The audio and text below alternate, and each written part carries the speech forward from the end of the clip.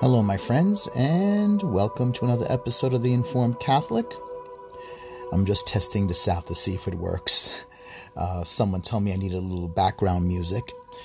Well, this is another episode of The Informed Catholic, and I believe this is episode 11 of the new year. So, I'm going to try out a little something from a book called one of my favorites. It's a classic of the spiritual life, The Way of the Pilgrim, and the pilgrim continues his way. I may not read the whole thing. I'm not going to plan to do that, but I do want to read some of the earlier parts, which I really, really enjoy. This book, I fell in love with it a couple of years ago because it was just beautiful. The fact that the title, The Way of a Pilgrim, and since Christianity had in its early beginnings the title, it was called The Way. You see that in the book of Acts, because our Lord referred to himself as the way, the truth, and the life. And he also said in the parables, the way to hell is wide, is broad, but the way to heaven is straight and narrow. And very few people get there. Very few people make it. You have to pick up your cross and follow me. And this is important. We have to really focus on the Christian life. This particular book, no one knows who the author is. It's by an anonymous person. It's about an individual who finds himself at liturgy, or Russian Orthodox, Eastern Orthodox liturgy, the Orthodox Church. The story is a Russian mystical tale. It's a spiritual tale, and it's beautiful. Let me turn this off now. There's only so much sound effects I think I can handle, or else I can't think or be able to do this. It's a beautiful story. Let me see the back. I'm going to read the back a little bit. It's easier, I think, than reading the introduction by the translator. It's an extraordinary account on the life of a wanderer in Christ, who has done a great deal to bring the soul of Eastern Christianity to light in the Western world. This is by Helen Izwolski.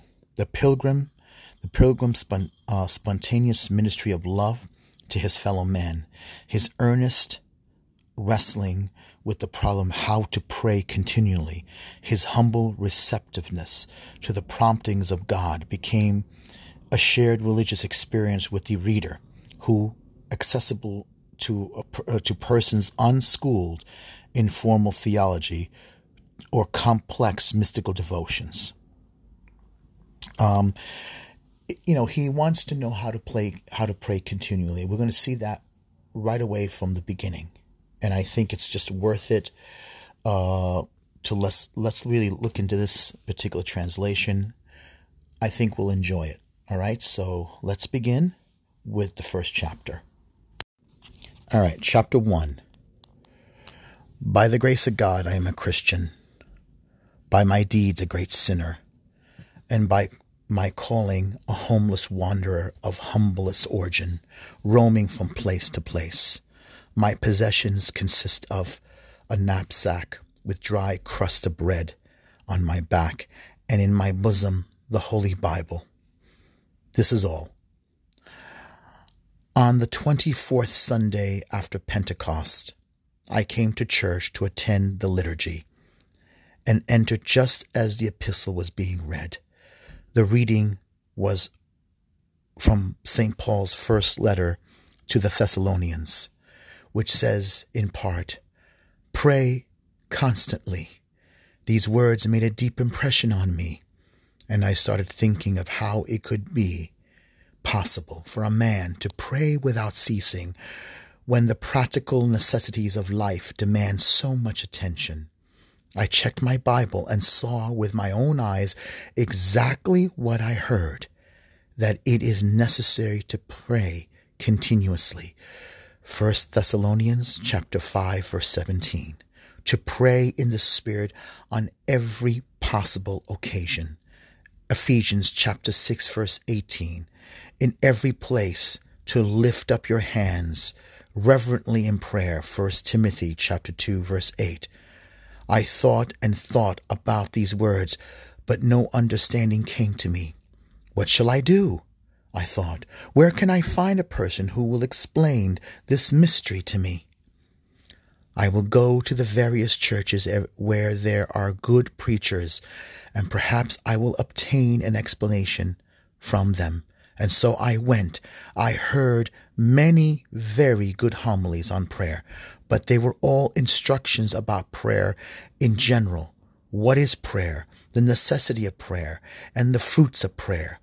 But no one spoke of the way to succeed in prayer. I did hear a sermon on interior prayer and ceaseless prayer, but nothing about attaining the form of prayer. Inasmuch as listening to public sermons, it had not given me any satisfaction. I stopped attending them and decided, with the grace of God, to look for an experienced and learned person who would satisfy my ardent desire and explain ceaseless prayer to me. For a long time, I traveled through various places. I read the Bible and asked for the whereabouts of a spiritual teacher or a devout and experienced director. After some time, I heard of a nobleman in a certain village who takes his salvation seriously. I was told that he had a chapel in his home and does not go out but spends all his time praying and reading spiritual books. When I heard this, I ran to the mentioned village and sought out this God-fearing landowner. "What can I do for you?" he asked me. "I heard that you are a devout and wise man, and I came in the name of God to ask you to explain to me the meaning of the words of St. Paul's, 'Pray constantly.' How is it possible to pray continuously?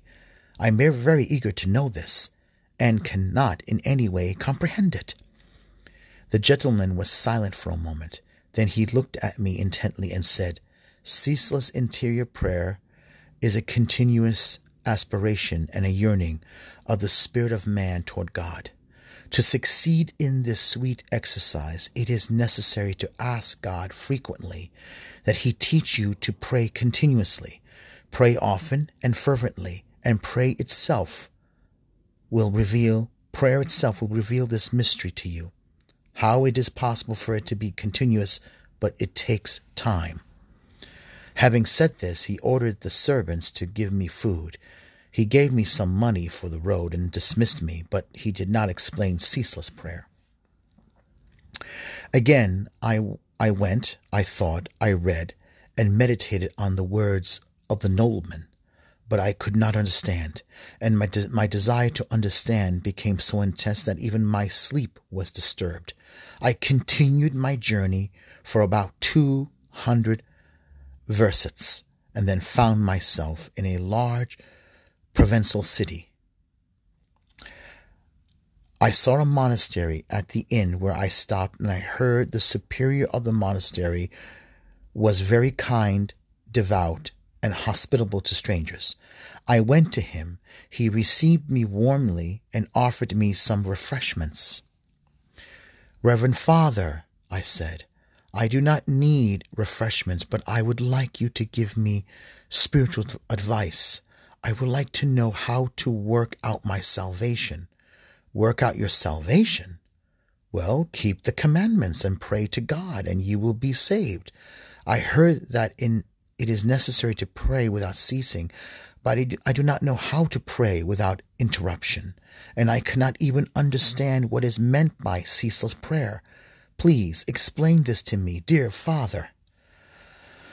"I do not know how to make this clear, dear brother, but wait, I have a book which has an explanation," and he brought a copy of St. Demetrius' spiritual instructions for the interior man. and indicated which page I should read. I began reading the following. The words of the apostle, "Pray constantly," are to be understood as referring to mental prayer. The mind can be constantly fixed on God and communion with Him. This explains to me how the mind can be always set on God and not be distracted but continuously praying. This is exceptionally difficult to understand unless God Himself reveals it, said the Father Superior, and he did not explain. I spent the night at the monastery and in the morning expressed my gratitude for the warm reception and continued with my journey, not knowing where it would take me. I grieved over my lack of understanding and for consolation. I read the Bible for 5 days. I traveled in this manner on a long and wide road, and toward the evening of the 5th day, an old man caught up with me who looked like a member of some religious community. To my question, he answered that he was a monk and that his hermitage was about 10 versts from the main road, and he invited me to visit the hermitage. We receive pilgrims and strangers and give them food and lodging in our guest house, he said. Since I had no inclinations to stop there, I replied, my peace does not depend on a place to stay, but on a spiritual direction. I'm not looking for food, as I have enough bread in my knapsack. And what matter of directions are you looking for? What seems to be puzzling you? Come, dear brother, visit us. We have experienced elders who can give spiritual nourishment and direct one on the path of truth, according to the word of God and the writings of the Holy Fathers. You see, Father, about a year ago, while I was at liturgy, I heard the following admonition from the Apostle Paul. Pray constantly. Not being able to understand this, I began to read the Bible, where in many places I found God's precepts that it's necessary to pray continuously, to pray always, at all times, and in all places, not only while working, not only when awake, but also in one's sleep. I sleep, but my heart is awake. I think Songs of Songs, chapter 5, verse 2. I was very surprised by this. I could not understand how this could be possible and by what means it could be accomplished. A strong desire and a curiosity took hold of me, and night and day it did not leave me. For this reason, I went from church to church to listen to sermons on prayer.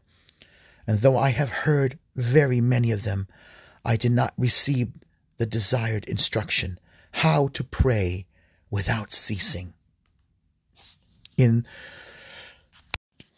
We'll step a little further back. A strong desire and a curiosity took hold of me. Night and day it did not leave me. For this reason, I went from church to church to listen to sermons on prayer. And though I have heard very many of them, I did not receive the desired instructions, how to pray without ceasing. The homilies I heard were about preparation for prayer, or the fruits of prayer, and similar things, but I did not learn how to pray without ceasing, or what is the meaning of such a prayer. I kept reading the Bible, and in this way I tested what I heard, but I could not find the desired knowledge, and so to this day I am left bewildered and without peace. The elder blessed himself and began to speak. Thank God, dear brother, for this insatiable desire to understand ceaseless mental prayer, recognizing this a call from God, and be at peace. Believe that up to this time your seeking was in accordance with God's will, and you were given to understand that heavenly light regarding continuous prayer is not arrived at by worldly wisdom and superficial curiosity. On the contrary, it is discovered in the spirit of poverty and simplicity of heart through active experience. Therefore, it is not surprising that you did not hear about the essential act of prayer and learn how to carry it out without ceasing. The truth is that though there is neither a shortage of sermons nor of treatises of various writers about prayer, for the most part, these discourses are based on mental analysis and on natural considerations rather than on active experience. For this reason, they teach more about the external character of prayer than the essence of prayer. One speaks beautifully about the necessities of prayer, another about its power and its benefits, and still another of the means and conditions for its accomplishments, that is zeal, attention, warmth of heart, purity of thought, reconciliation with the enemies, humility, contrition, and so on. And what is prayer? How does one learn to pray? To these primary and most fundamental occasions, one seldom finds an accurate explanation in the homilies of our time. These basic questions are more difficult to understand than the above-mentioned discourses, and they require mystical perception in addition to academic learning. What is most unfortunate is that worldly wisdom compels these spiritual teachers to measure God's ways by human standards. Many approach prayer with a misunderstanding and think that the preparatory means, that is to prepare something, and preparatory means and acts produce prayer. They do not see that prayer is the source of all good actions and virtue. They look upon the fruits and the results of prayer as means and methods, and in this way depreciate the power of prayer.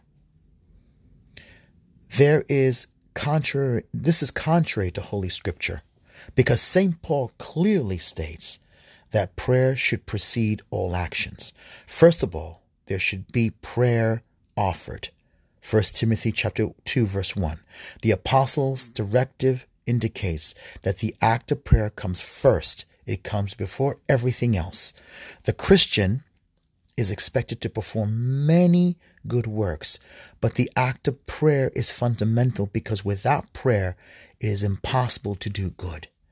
Without frequent prayer, it is not possible to find one's way to God, to understand truth, and to crucify the lusts of the flesh. Only fidelity to prayer will lead a person to enlightenment and union with Christ. I say frequent prayer because purity and perfection in prayer is not without our reach. As St. Paul the Apostle indicates, the Spirit comes to help us in our weakness when we do not know how to pray. Romans chapter 8, verse 26. Consequently, our only true contribution towards perfection in prayer, the mother of all spiritual good, is regularity and consistency. If you win the mother, you will have the children also, says St. Isaac of Syria. Acquire the habit of prayer, and it will be easy for you to do good. This basic truth regarding prayer is not clearly understood or presented by those who are lacking practical experience and who are not acquainted with the mystical teachings of the Holy Fathers. The course of this conversation brought us close to the hermitage. In order not to let this wise man go and to quickly receive my heart's desire, I hurried to ask him, "Please be gracious, Reverend Father, and explain the meaning of ceaseless mental prayer to me and show me how I can learn to practice it. I can see that you are both well-versed and experienced in this matter." The elder received my plea lovingly, invited me to visit him in his cell. "Come, stop by, and I will give you a book of the Holy Fathers, from which, with the help of God, you can learn all about prayer and understand it clearly, in detail." When we entered his cell, the elder said, "The ceaseless Jesus prayer is a continuous, uninterrupted call on the holy name of Jesus Christ, with the lips, mind, and heart, and in the awareness of his abiding presence. It is a plea for his blessing in all understanding, in all places, at all times, even in sleep. The words of the prayer are, Lord Jesus Christ, have mercy on me. Anyone who becomes accustomed to this prayer will experience great comfort, as well as the need to say it continuously. He will become accustomed to such a degree that he will not be able to do without it, and eventually the prayer will of itself flow in him. Now, you do understand what ceaseless prayer is, he asked me. Yeah, very clearly, dear Father. For the love of God, please teach me how to make it my own, I exclaimed in joy. To learn about this prayer, we will read from a book called the Phylaklia. This book, which was compiled by 25 holy fathers, contains complete and detailed instructions about ceaseless prayer. The content of this book is of such depth and usefulness that it is considered to be the primary teacher of contemplative life, contemplative involving deep thought. Contemplative life, as the Venerable Nicophorios says, it leads one to salvation without labor and sweat. Is it then more important than the Holy Bible, I asked? No, it is neither more important nor holier than the Bible, but it contains clear exposition of the ideas that are mysteriously presented in the Bible and are not easy for our finite minds to understand. I will give you an illustration. The sun, a great shining and magnificent light, cannot be contemplated and looked at directly without the naked eye.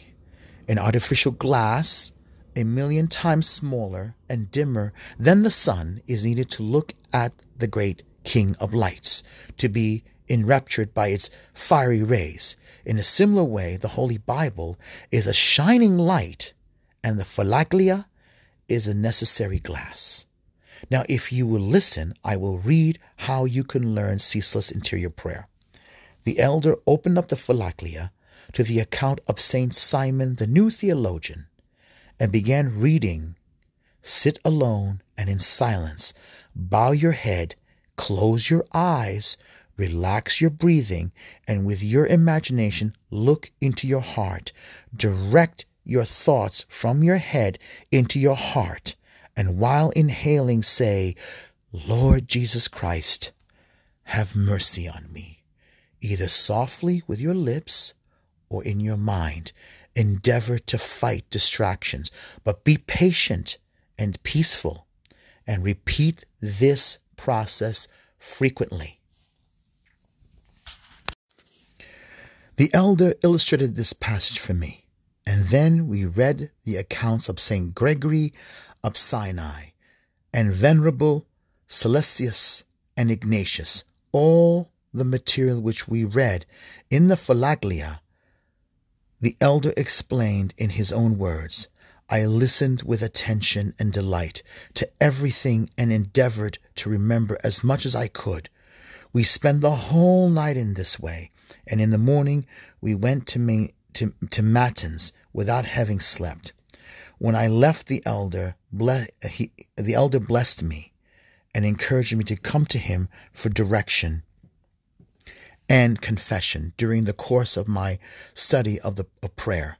He said that without the guidance of a director, it is not very profitable to study interior life. Later, while standing in church, I felt a burning zeal to learn ceaseless prayer, and I asked God to help me in this. Let me read it one more time. Later, while standing in church, I felt a burning zeal to learn ceaseless prayer, and I asked God to help me in this. But then I became concerned about having a place to stay while going to the elder for direction. At the inn, I could not stay more than 3 days, and there were no apartments available close to the hermitage. Fortunately, I heard of a village about 4 versts away, and I went there to look. God was with me and helped me find a place. I made arrangements with a farmer to live in a little hut and guard his vegetables garden during the summer months. Glory be to God, I found a quiet place. Now I could begin to study interior prayer according to the method which was shown to me, and I could still visit with the elder. For a week I followed the instructions of the elder and studied ceaseless prayer alone in the vegetable garden. And for a while I managed then a great burden. For a while there I managed. Then, let me go back again a little bit. For a week I followed the instructions of the elder and studied ceaseless prayer alone in the vegetable garden. And for a while I managed. Then a great burden came upon me. Laziness, boredom, drowsiness, and a cloud of disturbing thoughts seemed to overwhelm me. In my sorrow, I went to see the elder and explained my visitation to him. My situation to him, excuse me. I went to see the elder and explained my situation to him.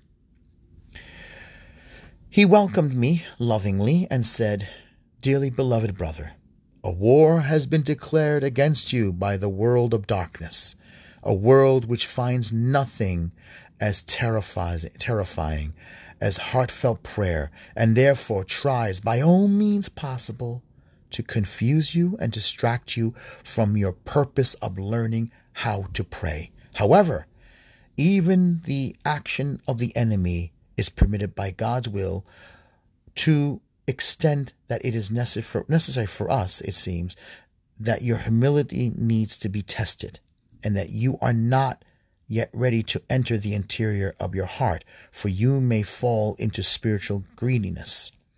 I will read you a directive from the Phylaclia regarding such situations." And so the elder found the instruction of the venerable Nicophorus of the solitary and began, "If in spite of all effort you cannot enter the interior of the heart in the way which I was explained to you, which was explained to you, then do what I will tell you. With God's help you will reach your goal.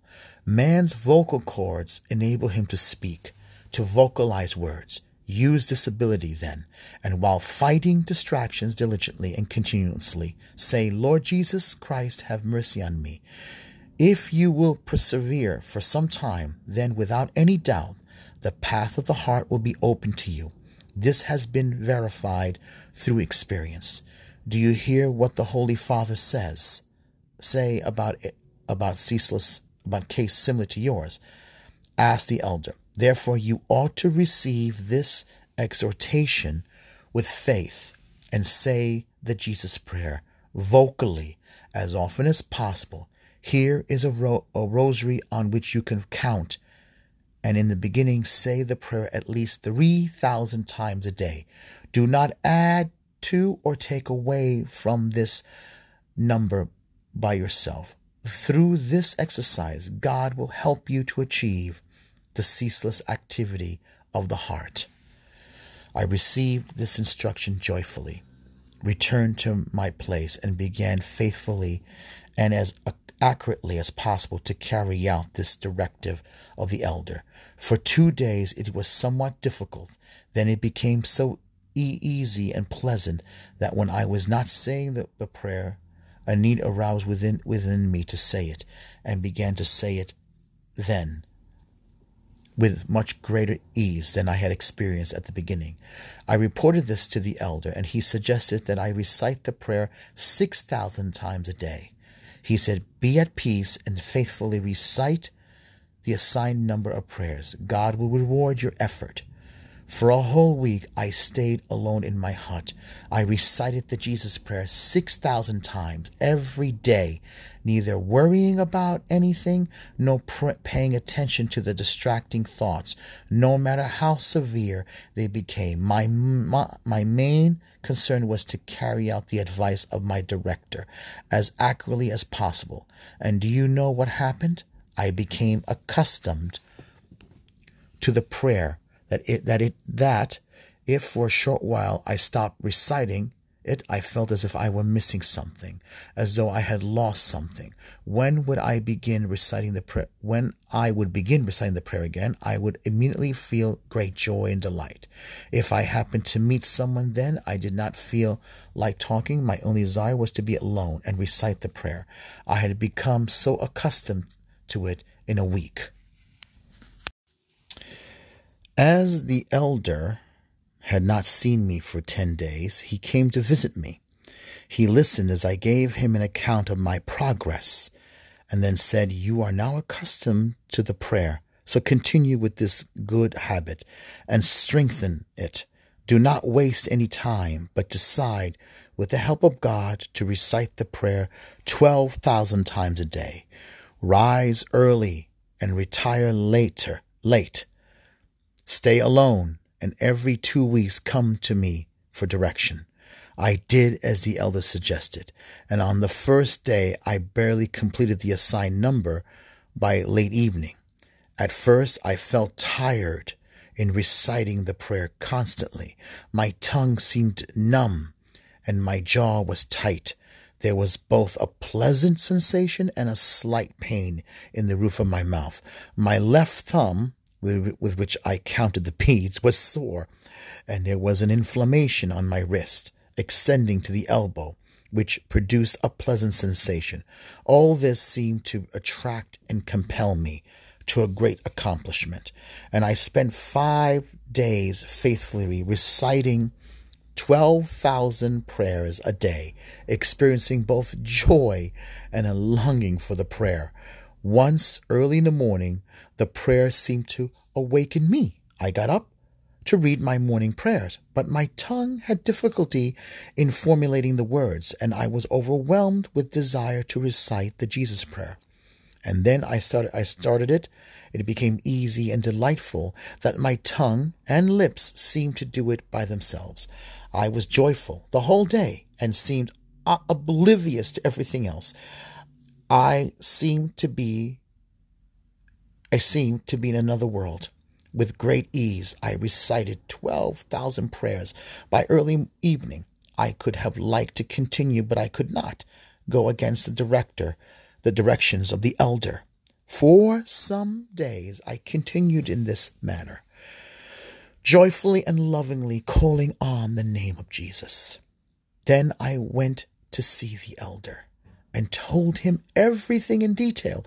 He listened to me and then said, "Glory be to God, that now you have both a longing for the prayer and the recitation of it comes easily.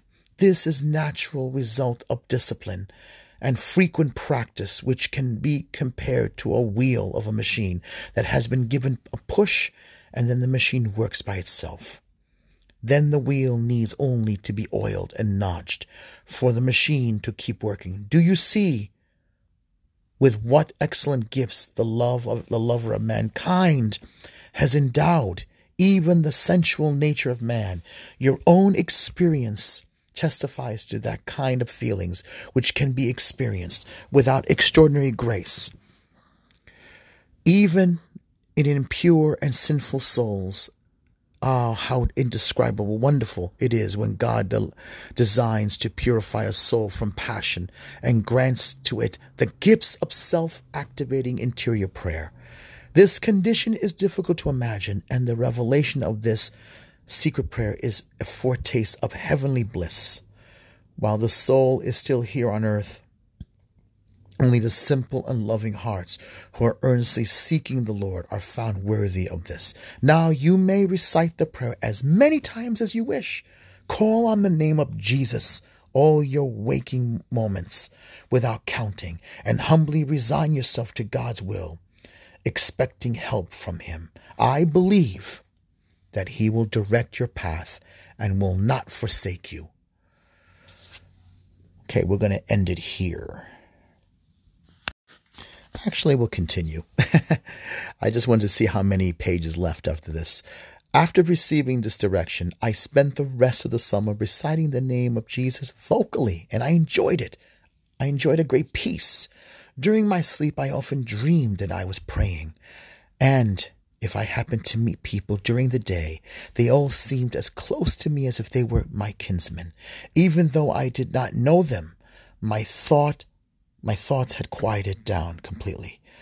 I thought only of the prayer to which my mind now began to listen, and my heart produced certain warmth and gladness. The long liturgy of the hermits now seemed short, and it did not tire me as in the past. My solitary hut was to me like a glorious palace, and I did not know how to thank God for sending me a great sinner, such a holy elder, for a director. However, I was not to enjoy the guidance of my beloved and wise father for long, for at the end of the summer he passed away.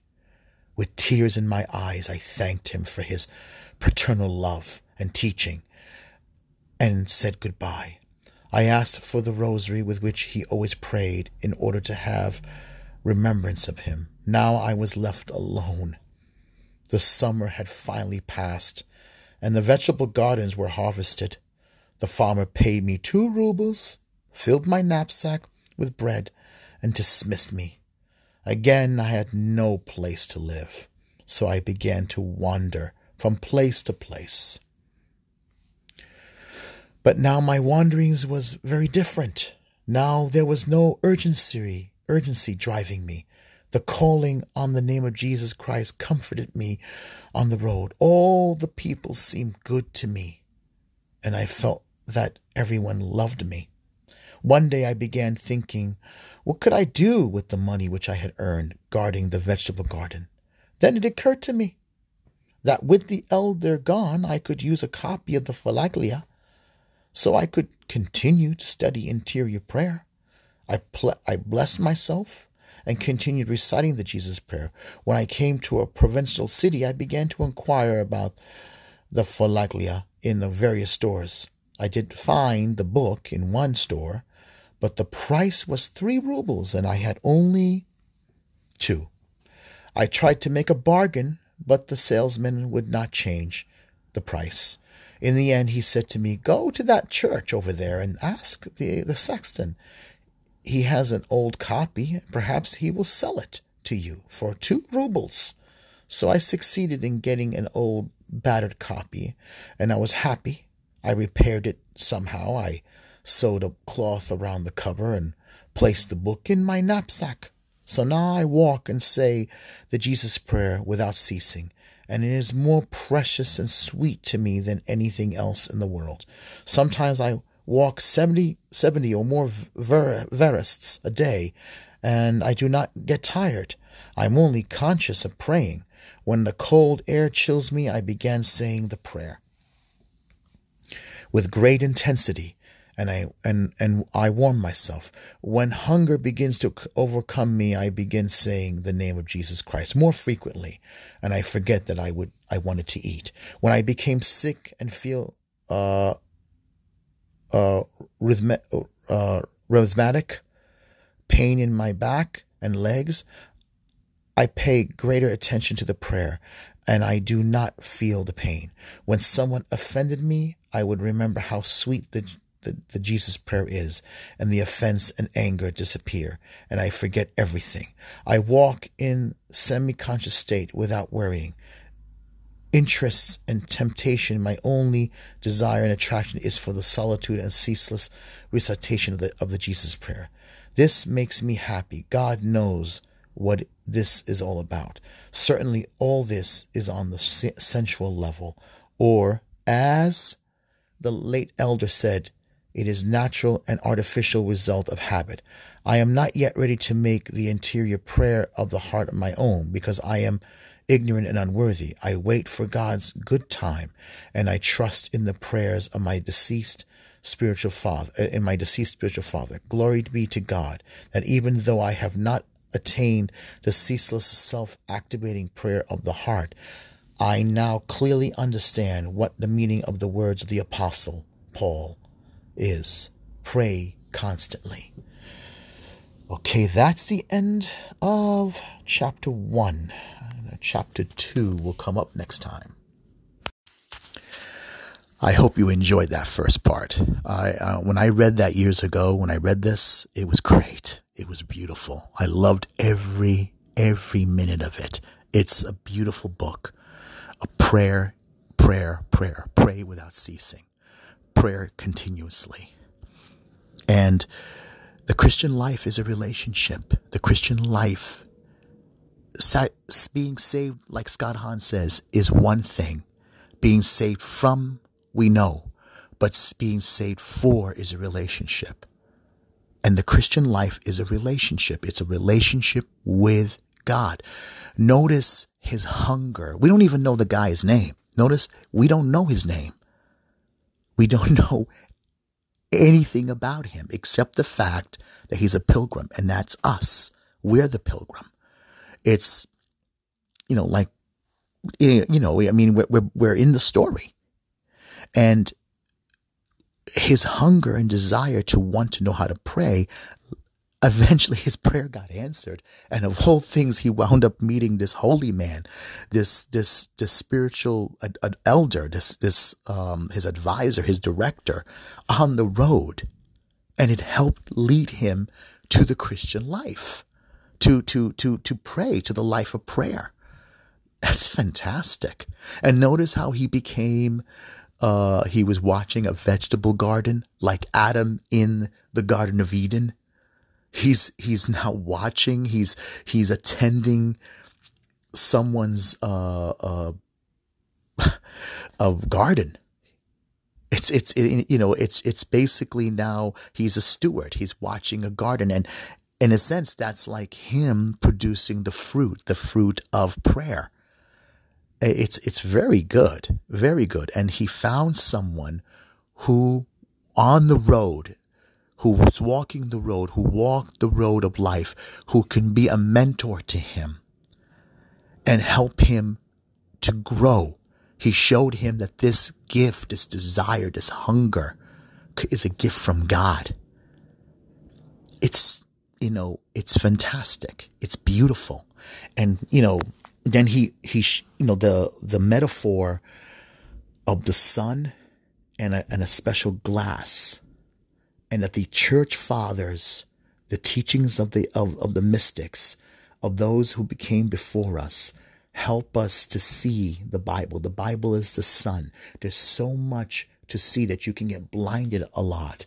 And a lot of people often, that's why it's so terrible that Protestantism dismisses those who came before us. Although they do tend to wind up looking into even Catholic saints, and even though they look into their spiritual masters before them in Protestantism. But you need someone to teach you how to use mathematics. You need someone to teach you how to read. You need someone to teach you how to do something. When you get hired at a job, you're assigned to someone who's been there before you. They tell you all the different directives and emergency things and how to stack something, what phone numbers to remember, who to call, how to look up information. All that is because when you start a job, you want someone to show you, and so you can learn how to do the job better, so you can one day do it on your own and show someone else if you're still there. It's the same thing with the Christian life. That's why we have instructors. We have older brothers and sisters. We have fellow believers to help us, to guide us, friends, family members, to teach us the Christian life. Christianity is a relationship. It's a relationship. We meet Christ through others. Jesus was talking to the pilgrim through the elder.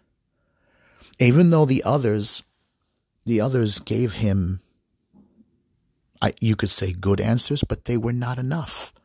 They were more intellectual, and that's dangerous. It's deeper than that. It's deeper than that. It's deeper. He wanted to know why and how to start praying. And the means to prayer. The purpose of it. The purpose of it is to to get stronger with God. He had a Bible, and he had all the basic training of the Christian life. A lot of Catholics do. A lot of Christians have all the basic training. They know all the right answers, but not a relationship. And that's something why many people have to remember. In the past, everybody knew their Baltimore Catechism, but nobody really had a relationship with Jesus.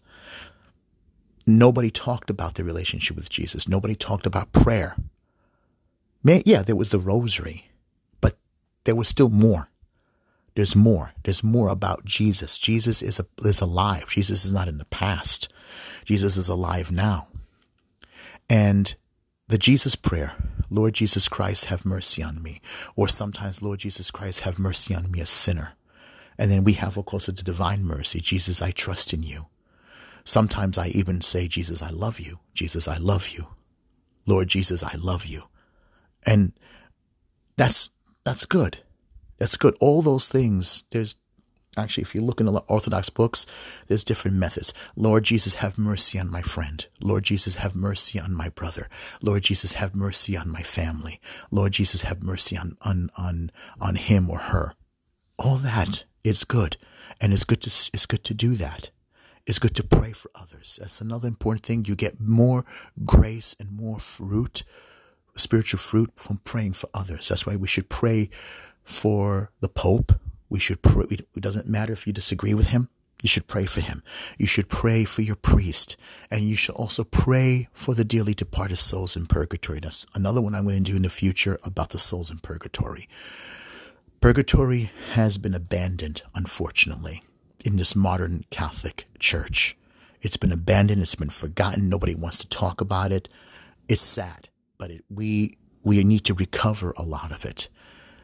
Prayer is a relationship. Prayer is a relationship. The Bible is a stepping stool. It's one of the most important ones because it's the source of it. And don't listen to these people who discredit the Bible by saying it was written years afterward. That is absolutely ridiculous. That's an intellectual snobbery. Unfortunately, it has invaded a lot of our pastors, our priests, and our bishops. A lot of it is intellectual snobbery. Ignore them. Ignore them, please. The Bible is the authentic Word of God, and we should read it with the mind of the church. We should read it with the catechism. We should read it through the church fathers, through the saints. We need to read it to get to know Jesus. The Holy Spirit inspired it.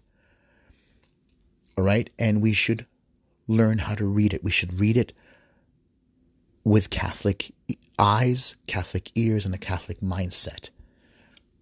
And, of course, is it literally the Word of God? Yes.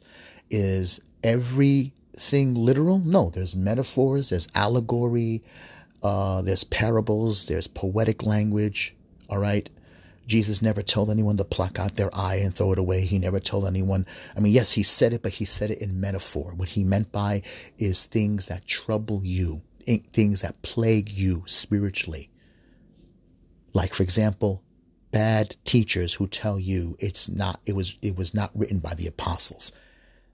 Cut them off, cast them away. Look towards good teachers.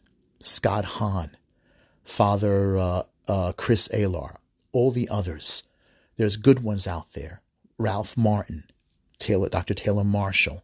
You can listen to the people at Church Militant. They will teach you. There's others as well that will teach you how to read the Word of God. Good teachers. Not these historical critical method nonsense that were trained for, I guess you can say, poster boys of the modernists. Don't listen to them. Books like these, like The Way of the Pilgrim, has helped many people to begin their walk, their prayer life.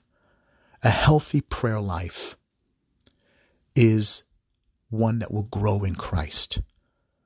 One will grow in holiness and virtue, There's a lot we need to learn now. We need to learn how to be healthy, good, spiritual Christians, praying the rosary, reading your Bible, reading good spiritual material, and you need to have a good, healthy prayer life. Okay? You need to have a good, healthy prayer life. I need to have a good, healthy prayer life. I'm far from it. Trust me. I'm starting to pray the Bible every day. I'm far from it. I'm struggling to do the total consecration to Mary. And I'm going to continue. So please pray for me so I could share it with you when I finally have done it. And we'll do other things. I'm going to continue reading this. Hopefully I can read a few more chapters, and I'm going to continue doing the other stuff, articles as well. So God bless and be well.